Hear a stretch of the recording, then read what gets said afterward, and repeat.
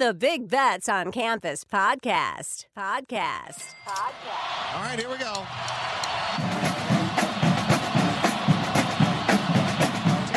15, 20, 25, 30, 35, 40, 45, 50. And the kick is blocked.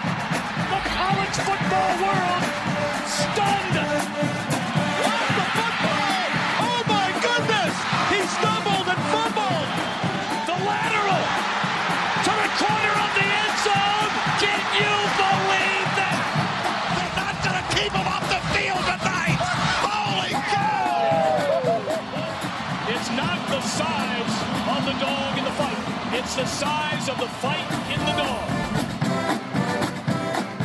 Welcome to the Big Bets on Campus podcast. This is our G5 deep dive edition, looking at NFL draft sleepers, which means we're one step closer to getting into the post-spring, into media days, into fall camps, and next thing you know, college football is back. So this is the natural next step. As I mentioned in our episode last week, it's kind of like graduation day for a lot of the G5 studs that we love to pump out throughout the fall. Identifying them, becoming their biggest fans is one of the best parts of this podcast for me personally. I'll also speak for Ianello, really targeting some of these MAC kids, Sun Belt, Mountain West.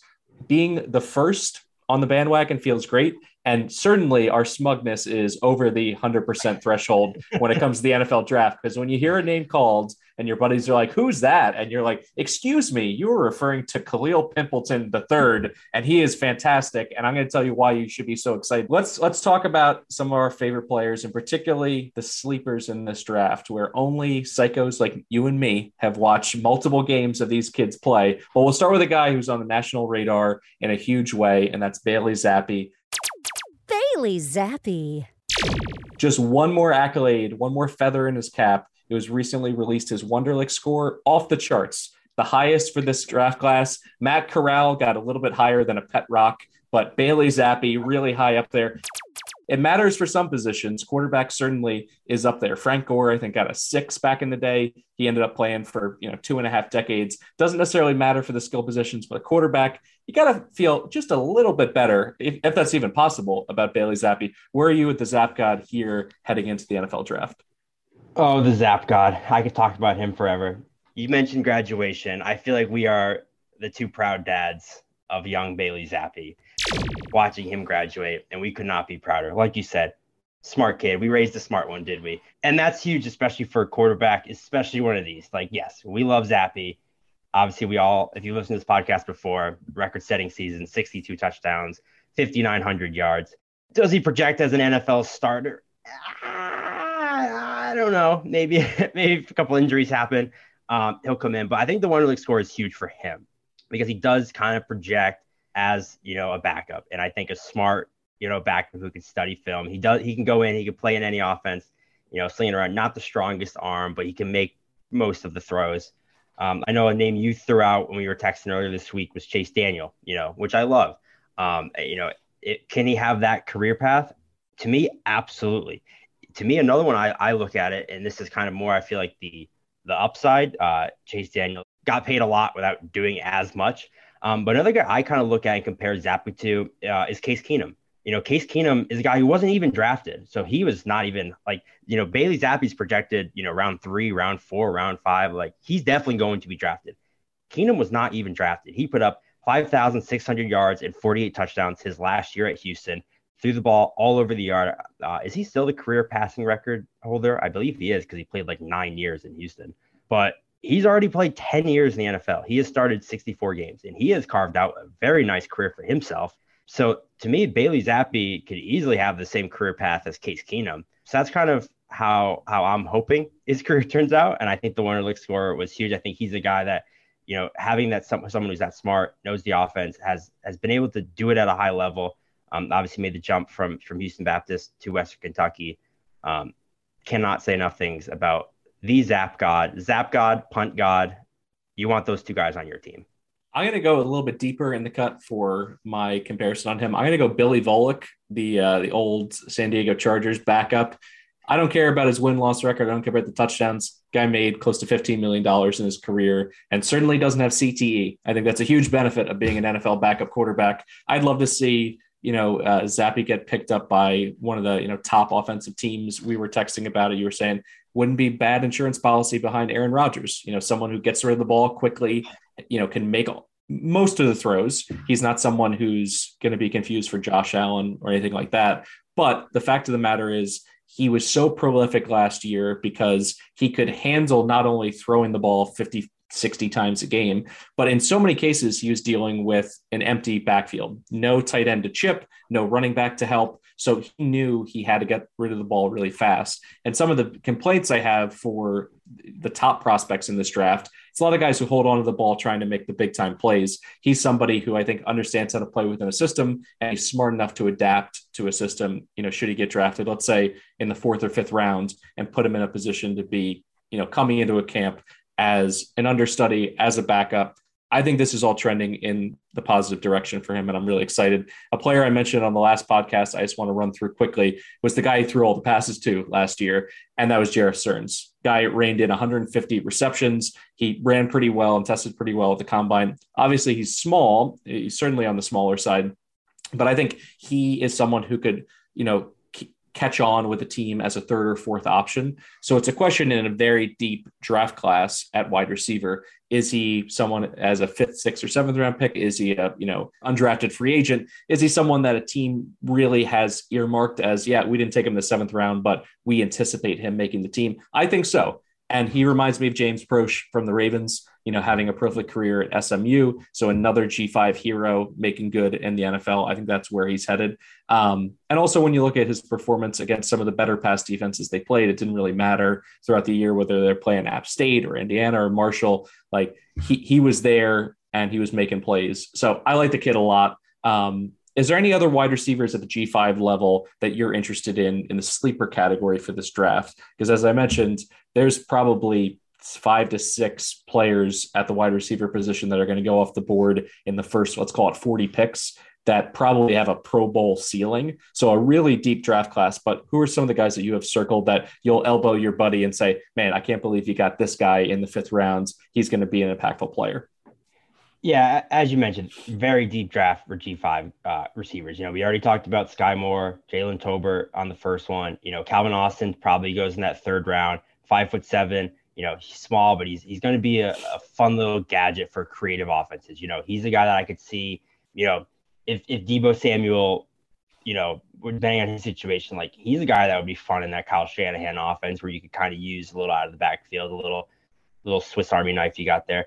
You mentioned obviously Sterns, who I do think I'm hoping sneaks into those late couple rounds, but Alec Pierce is the guy that we probably see come off the 4th round. Khalil Shakir is another good one at Boise State. I love Shakir.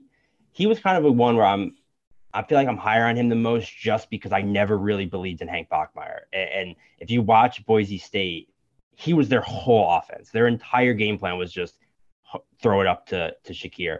So I am very high on Khalil Shakir. He's one I'm interested in.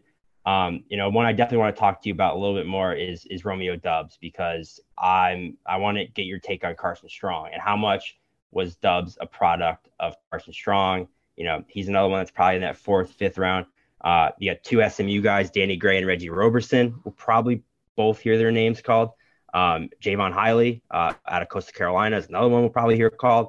And as far as the guy that's going to be a late round pick, you mentioned him.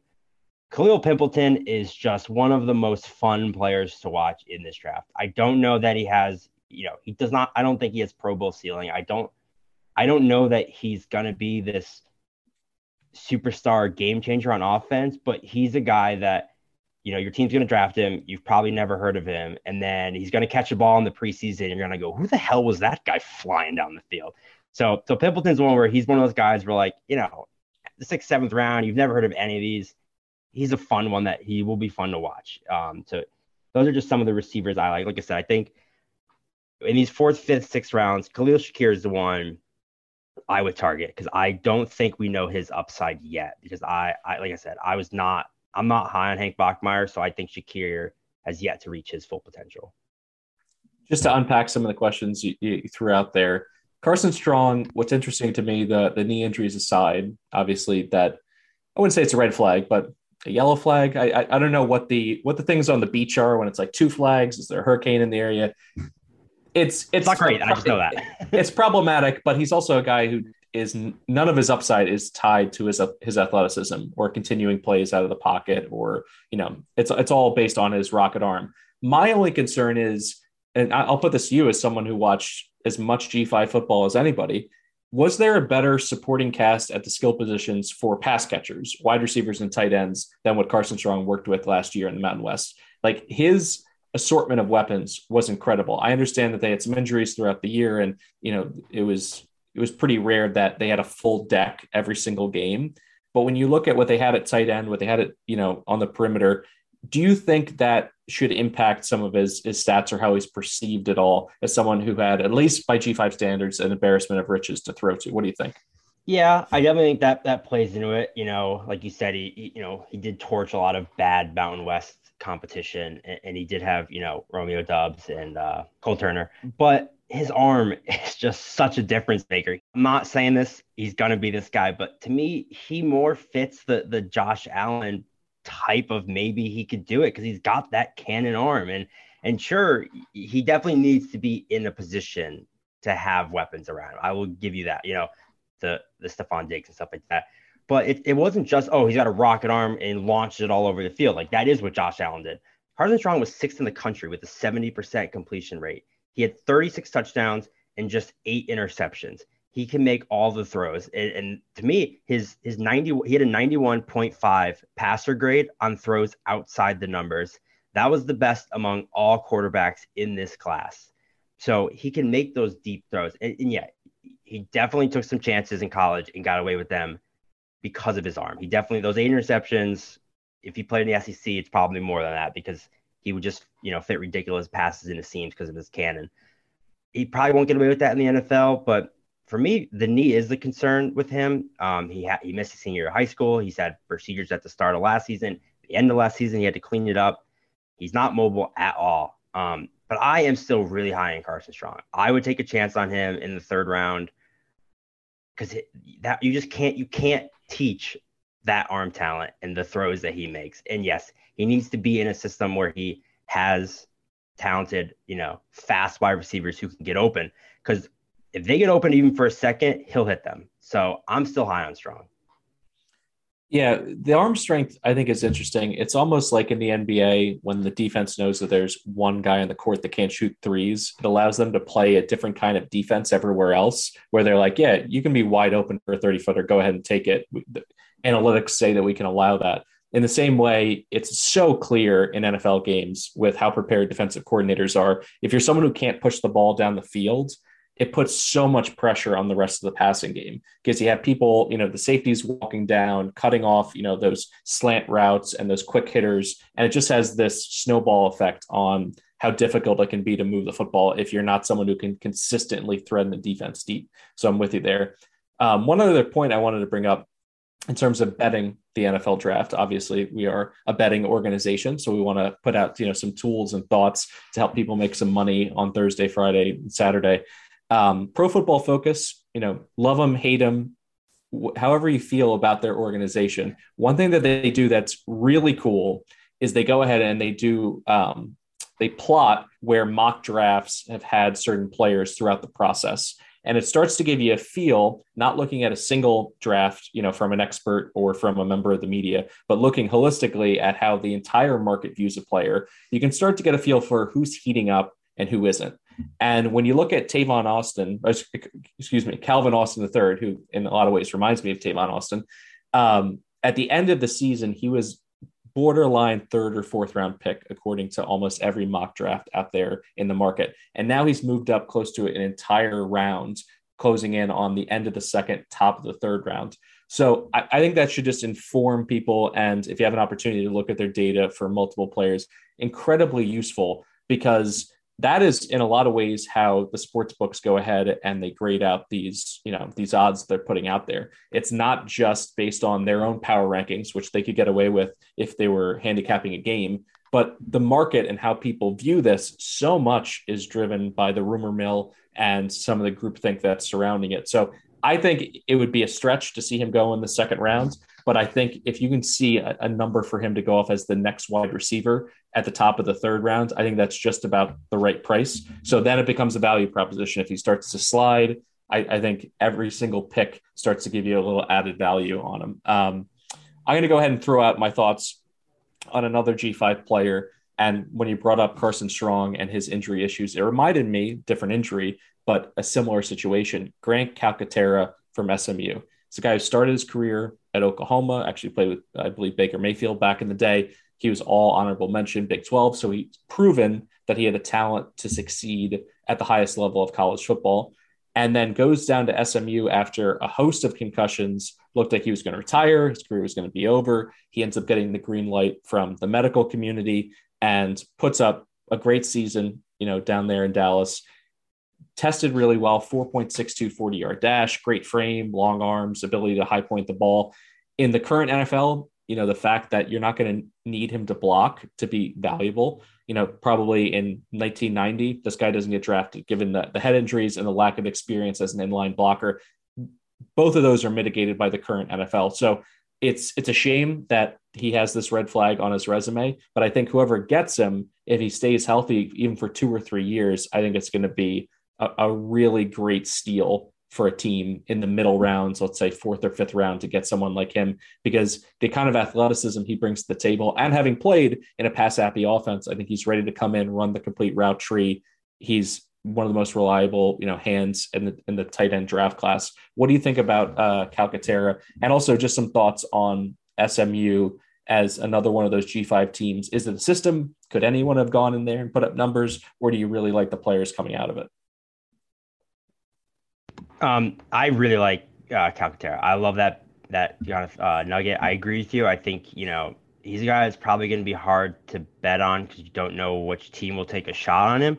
But I agree with you. If your team takes a shot on him late, you have to love the upside. And yeah, you can't say it's a little bit of, obviously they had Tanner Mordecai come in and start throwing the ball around. But I mentioned 2 of them, Danny Gray and Reggie Roberson, both, 2 wide receivers in this draft as well. They did a good job with transfers, with a lot of weapons. I agree with you. I just think when you watch it in the NFL nowadays, you see these, tight end unicorns that come in and are so valuable to teams. And this is an excellent draft for G5 tight ends. We talked about Trey McBride in the last episode, who's the best tight end in this G5 draft class, probably goes 2nd round. But then, other guys, Isaiah Likely out of Coastal Carolina. See, to me, he's the more one I might worry about system, because he's super athletic, caught 12 touchdowns last year, the 2nd most among all tight ends in the country. But he had just 1 drop all year. He is the one I worry about because this Coastal Carolina offense is so efficient. Everything they do works. They never have a bad play. He had 5 career touchdowns over 50 yards. He is a freak athlete. But you have to wonder your teams, there's such a run-based offense that teams are committing to the run and Likely sneaks behind them. So he is the one I'd worry about more the system, more than Calcaterra. We already mentioned, Cole Turner's another one. He was 3rd among tight ends in touchdowns. He started as a wide receiver. He reminds me a lot of Mike Gesicki, where he's not going to really give you anything as a blocker, but he's fast, he's big, runs like a gazelle, great pass catcher. So this is, I think, a really, really strong tight end class. Daniel Bellinger from San Diego State's another one that probably gets drafted. I think like 4 of the top 5 tight end touchdown leaders in the country were G5 guys this year. So this will be a fun draft class for like late round tight ends. To quote our producer, Matt Mitchell, watching San Diego State throw the ball last year, it looked like their quarterbacks were throwing a medicine ball, and completing any pass over 5 air yards seemed like a small miracle. So he could be somebody who flies under the radar just because his quarterback play and play calling and offensive tendencies were just so out of whack throughout the year. I have a few more thoughts. First, I also want to point out, we gave a lot of love to Bailey Zappi at the top, but I'm just going to put this out there. Is Western Kentucky like an NFL draft, making machine at this point? 7 players from WKU drafted since 2016. It's likely that Zappi's off the board. Stearns could go off the board. And let's not forget about D'Angelo Malone, who was a really good edge rusher and could be somebody who could have, greater success in the NFL, where more teams playing that hybrid 3-man front and just setting him up, standing upright to go after the passer. He's someone who in his career with the Tops, he ended up, I think just in the last 2 years alone, 32 and a half sacks, or that could be his college career. Just looking at my notes, but someone who's very prolific. And honestly, he was one of the only difference makers on that Western Kentucky defense, having bet a lot of Hilltopper games and watched, how teams attack them when their defense was on the field. He got doubled. He got chipped. He was clearly the guy that they wanted to neutralize, and he still put up really good numbers. So just another Hilltopper to consider and not be surprised when he comes off the board. I think he's more of like a 5th or 6th round pick, but I think he has all the tools to be someone who's at least a rotational pass rusher at the NFL level right away.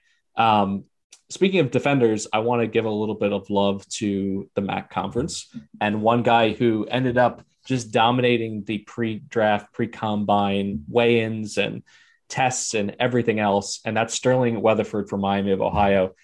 Just check out some of these numbers: 6'4", 225, 4.57 40-yard dash, 36-inch vertical jump, and a 4.28 short shuttle, which those are all incredibly explosive times. All of them, by the way, beat out Cam Chancellor's numbers. Not saying he's going to come in and beat Cam Chancellor. The guy not only had all the physical tools, but played arguably the most physical brand of football in, the last 25 years at the position. But I think whoever gets him, he's like Mr. Sub package. He can play that hybrid role of safety, walk up to the line of scrimmage and be a linebacker and help and run support. I think whoever gets him, as someone who, this is a position of need as a pro football fan, it's so obvious to me when teams don't have quality safeties, because they need them to be that jack of all trades and really come up as, this is going back to when I was first introduced to football. I remember my 4th grade football coach would say the safeties are like the firefighters of the entire defense, where it's like they have to mitigate the damage. They have to make quick decisions, and they're put in really difficult positions, in these high leverage positions where you make one mistake and it's a touchdown for the other team. Having been placed in that position and put up really good stats, his tackle numbers were phenomenal for the Redhawks. I think this is someone who's going to make a team instantly better. And I could see him being a 4th or 5th round pick and then instantly being a starter depending on the situation. So that's how high I am on Weatherford, who's another deep sleeper that maybe you're the only one being the flag bearer for. So I have 3 guys I want to shout out that are, to me, good value picks that I think if your team calls them, you've probably never heard of them. And to me, I'd be excited about what their upside could be. I think you always have these G5 guys where you're like, I don't even remember him in college. Why did he end up at this small school? And they end up being a better pro than they were in college. I definitely think there's at least 2 guys who I could put in that category, and then one that's just a fun one. The first one that I love, I know everyone, there's nothing more boring than having an offensive lineman drafted by your team. You're like, yeah, I don't know. I would be very excited if my team drafted Bernard Raymond out of Central Michigan, because he is such an interesting story. He grew up in Austria. He came to America as a foreign exchange student and got a scholarship to Central Michigan after 1 year of high school football. He actually started at Central Michigan as a tight end, but was switched to tackle in 2020. So this guy he is a very good athlete for an offensive lineman. He is 6'7", 305 pounds. Imagine that guy as a tight end. He is still incredibly raw, but his improvement and his size again, you can't teach the size. And his improvement was what really stood out to me when I was going through his numbers. He allowed 0 pressures at all over the last 6 games of the season. He was the 4th best graded of any offensive tackle in the country. So there's a guy at Central Michigan. If you knew who Central Michigan's I watched a lot of Central Michigan. I didn't know who this guy was until I started doing draft prep. And then I started watching his clips. And, again, the size jumps out immediately. He's a freak athlete for a guy that big. So given his, he's only been playing football for 3 years. So he's a guy I'd be very excited about that. We have not yet seen his potential, because if they can channel his speed and size and continue to help him grow, like I said, no pressures allowed in the last 6 weeks. So that's a guy I'd be big on. And the other one I think that would be very fun on a defense is Logan Hall out of Houston. He had a very good year, but what I love about him is his versatility. He can play both inside and outside. Houston used him more as a D tackle, just because Houston's D line was nasty with, Anini, and they had all these sick D ends. I think he probably projects more as a D end in the NFL, one of those kind of gadget edge rushers, but he can go inside. He's 6'6", so he's very tall, but he only weighs 283 pounds, which gives him He is big, but he is super fast, freaky athletic. He needs to get a little better with his hands, like at the point of contact, but he's got great moves for a pass rusher. So I really like Logan Hall. I think he's a kind of a fun late round project because you can kind of play him wherever you want. And then the last guy, or not last guy, but another guy I want to give some credit to that at the last rounds, I'm like, please, Packers, please take him, please take him, please take him, is Marcus Jones out of Houston. One of the most electric players in the country. He's Houston's cornerback. He probably projects more as a slot corner in the NFL because he is very small. This dude is crazy fast. And his first step is like shocking how he goes 0 to 60 in a step and a half. He is at full speed. He is probably the best kick returner we've seen, in a while. I'm not going to throw out the Devin Hester, D'Angelo Hall names, but I just did. He had 9 kick return touchdowns in college. That's tied for an NCAA record. Like I said, he catches the ball. He's at full speed. So Marcus Jones is super, super fun to watch. So he's a guy I definitely want my team taking late in the rounds just because every time he catches a punt or a kickoff, he could take it to the house and he could do it very quickly. So Marcus Jones is definitely a name. I'm excited to see who takes him. Yeah, I'm glad that you brought him up. I believe he sat out the bowl game for Houston. That had an impact on their bowl game. And I think also what you're seeing with a lot of these players opting out of the bowl games, was it the right business decision? Yes. Did it hurt him in terms of overall visibility? I also think that came into play because I agree. He's someone who is tailor-made to have a huge impact at, arguably 2 or 3 positions right away in the NFL. It'll be interesting to see if they try to just focus him in at one and try to, refine his craft a little bit as opposed to playing him all over the field. But he's certainly somebody that I'm excited to see at the NFL level. And the points for I told you so, or I knew this guy before he was cool, a little bit of college football hipster inside info. I'm excited to talk about him in the years to come. I'm going to end this with just a quick conversation about the college football season coming up. I try to hold off from doing this as much as I can throughout the entire off season, because once you start going down this rabbit hole, it can get difficult to get your mind right and to back out of it. But I'm already looking at week 0. I'm already looking at week 1. Last year we did a really nice job kind of setting the stage for some of the upsets that came in September in college football. Are there any games that you're looking forward to early in the season? And if not, I have a couple that I'd like to throw your way to just gauge your interest. I'll start it with, and maybe this one was already targeted for you, but NC State, who it would far be it from the Wolfpack to buckle under preseason expectations, a team that's, I think they've taken the mantle from old school Clemson where there was a Clemsoning situation. NC State now is just being overhyped to a crazy level. I've seen multiple too early top 25s with them in the top 10. I don't necessarily see that. But they're opening at East Carolina, a team that has been, absolutely just prickly and difficult to deal with. And can you imagine how electric their home crowd is going to be in Greenville with an opportunity to take down potentially a top 10 program? How do you feel about the Pirates? And is that a game that really gets your chili running hot to start the college football season? It's so funny you mentioned that because I have not looked at the schedule at all. So even as you started talking about NC State, I had no idea who you were going to say they were playing. And I was trying to think of my follow-up. And what I was going to say was, it's not a true come out of nowhere like he was, but Holton Ahlers might have to be our Bailey Zappi this year because whoa, big talk there. He's one of those guys where like he has so much. He always looks like he's like one step away from being like nasty, and he just doesn't really get there. And he's back for his 7th year, so I'm hoping he does get there. I love it. Just like I said, I've not looked at the schedule, so just at the top, I didn't know you were asking me this. At the top of my head, I'm excited to bet whoever Northern Illinois plays to beat the wheels off them early in the year, assuming Rocky Lombardi's back, because they were they pulled the lucky rabbit out of their hat every game to the MAC championship. I'm going to continue to lose all my money betting against them. So I'm excited to watch whoever they play in the early non-con beat the brakes off them.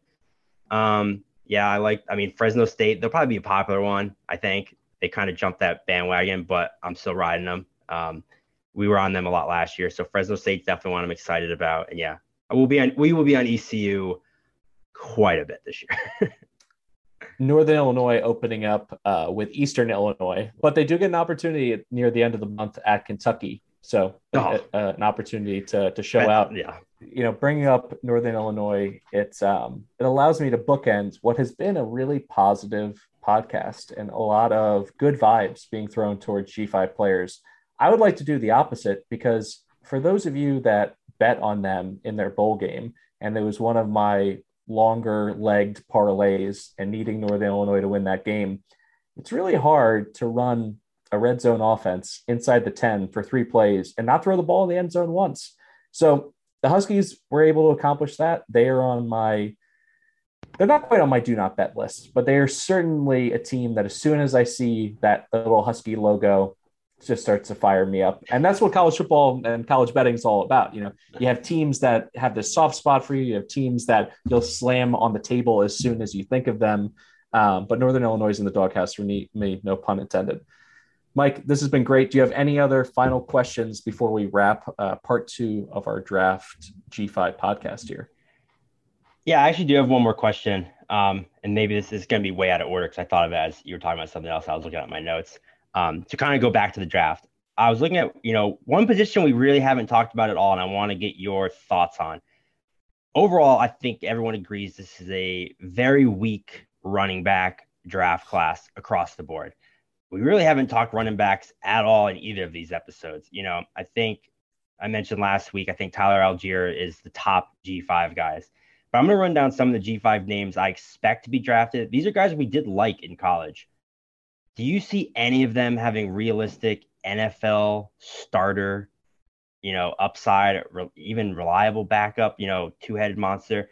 We got Tyler Algier out of BYU, who I do think he has obviously the most upside. Jerome Ford at Cincinnati is interesting because he Alabama transfer, obviously. He does have that, speed. That in the games he has speed, but he tested really poorly at the combine. He ran a 4.46.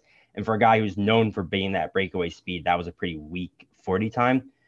And then some of the, down the list, some of the other names, obviously our boy, Sincere McCormick, who we love. How does he project in the NFL? Devontae Price from Florida International, Ronnie Rivers from Fresno State. Kind of a disappointing year, to be honest with you. Brian Koback from Toledo. I believe he finished leading the country in rushing, right? Or did, what's his face from Michigan State? Shamari Jones, another one, Coastal Carolina. Do you see any of them having, what's kind of the ceiling on any of those guys in your opinion? When you're running through the names, Sincere McCormick is a player who I think certainly can handle an NFL workload. But the one that, two jump for me. Jerome Ford, I don't care about any of his measurables and, quote unquote, playing football in shorts. When I watched him, he was the only thing that was explosive outside of Alec Pierce in the Cincinnati offense. He can be a home run hitter. He has good size at, over 210 pounds at his frame. So I like him a lot. I think he could end up being the best G5 running back from this class. But I'm glad you brought up Devontae Price, because if you're going to take a swing and, hope for an Alfred Morris type player late in the draft who ends up coming in as a rookie and running for over 1,000 yards, I want a home run hitter. I want someone who, in a current NFL landscape where in most cases you have 3 and 4 wide receivers on the field, you're spreading things out. He is a legit sub 4.4 guy, and he had some huge runs for the Panthers this year, an FIU offense that was a mess otherwise. So he's my pick to, if he ends up going in the 6th and 7th round, I would feel really good if I needed a rotational running back from an NFL perspective to add into the mix. I think he's somebody who could pop going from a bad offensive situation to FIU. If he gets in the right situation in the NFL, I think that could be really advantageous for him. So I'm glad to see that he's on people's radar at least. He's a crazy one. When I was looking through different mock drafts from, the 10,000 websites that do mock drafts, I saw his name popping in the 4th round. And I think one of them had him 3rd round. And then there were drafts that had him 7th round, and there were drafts that had him undrafted.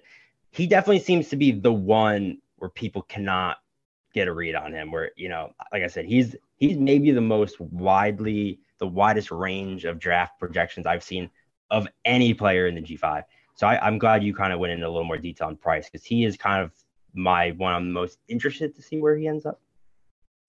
Yeah, one of the hard things to kind of quantify or put a grade to or really understand is, and I'll put myself outside of the draft circles. That's not something that I do for the Action Network or spend a lot of time kind of dissecting. But one of the hardest parts is understanding the importance of pass protection from the running back position.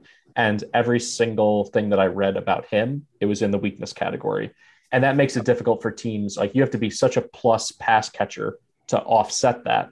Because in a lot of cases, yes, they're going to bring him in to be a change of pace. But if it's a pass play, even if he's, running a route, the quarterback needs to have the faith in him. If he calls an audible because the numbers aren't right, at the line of scrimmage, that can he actually add any value or protect your number one asset for your NFL franchise? And I think that's what keeps a lot of these home run hitter running backs who are kind of just, a single type player, and he's that speed player, keeps them on the sideline because they can't be trustworthy in pass protection. You draft Devontae Price, the Eagles, because they have like 17 players that are just like him, and they just continue to sign and draft running backs that are the exact same player. He has Eagles written all over him. All right, you heard it here first. Mike Ianniello calling a shot. Price to the Eagles. I'm sure an exacta bet. If you can find a book that'll take it, I'll give you, 50-1 odds on something like that. So I like ending it on that note. For Mike Ianniello, I'm Mike Calabrese. This has been the Group of Five Deep Dive under the Big Bets on Campus podcast banner. Excited to bring you college football content. We'll be back over the summer, getting into season previews, futures, all that good stuff to get you fired up for the return of college football at the end of August, getting into week 0. We'll be here with all the G5 action, and also hopefully to break down some of the musical chairs. The Big 12 essentially going in and raiding the AAC. How does the AAC respond? The Sun Belt now potentially positioned to be the strongest G5 conference moving forward. Lots of interesting intrigue to dig into there. And as we said in the podcast last week, maybe they'll send us to Sun Belt Media Days. It's gonna keep throwing that out there, speaking it into reality, a little bit of magical thinking. And be sure to check out our college baseball content starting soon here with Colin Wilson. We'll be looking at everything on the collegiate diamond, leading all the way to Omaha, where all roads end for college baseball programs. Should be really exciting content. Make sure to keep an eye on your podcast feed for that coming down the pike. All right, that's it for us. Thanks so much for listening, and enjoy the NFL Draft.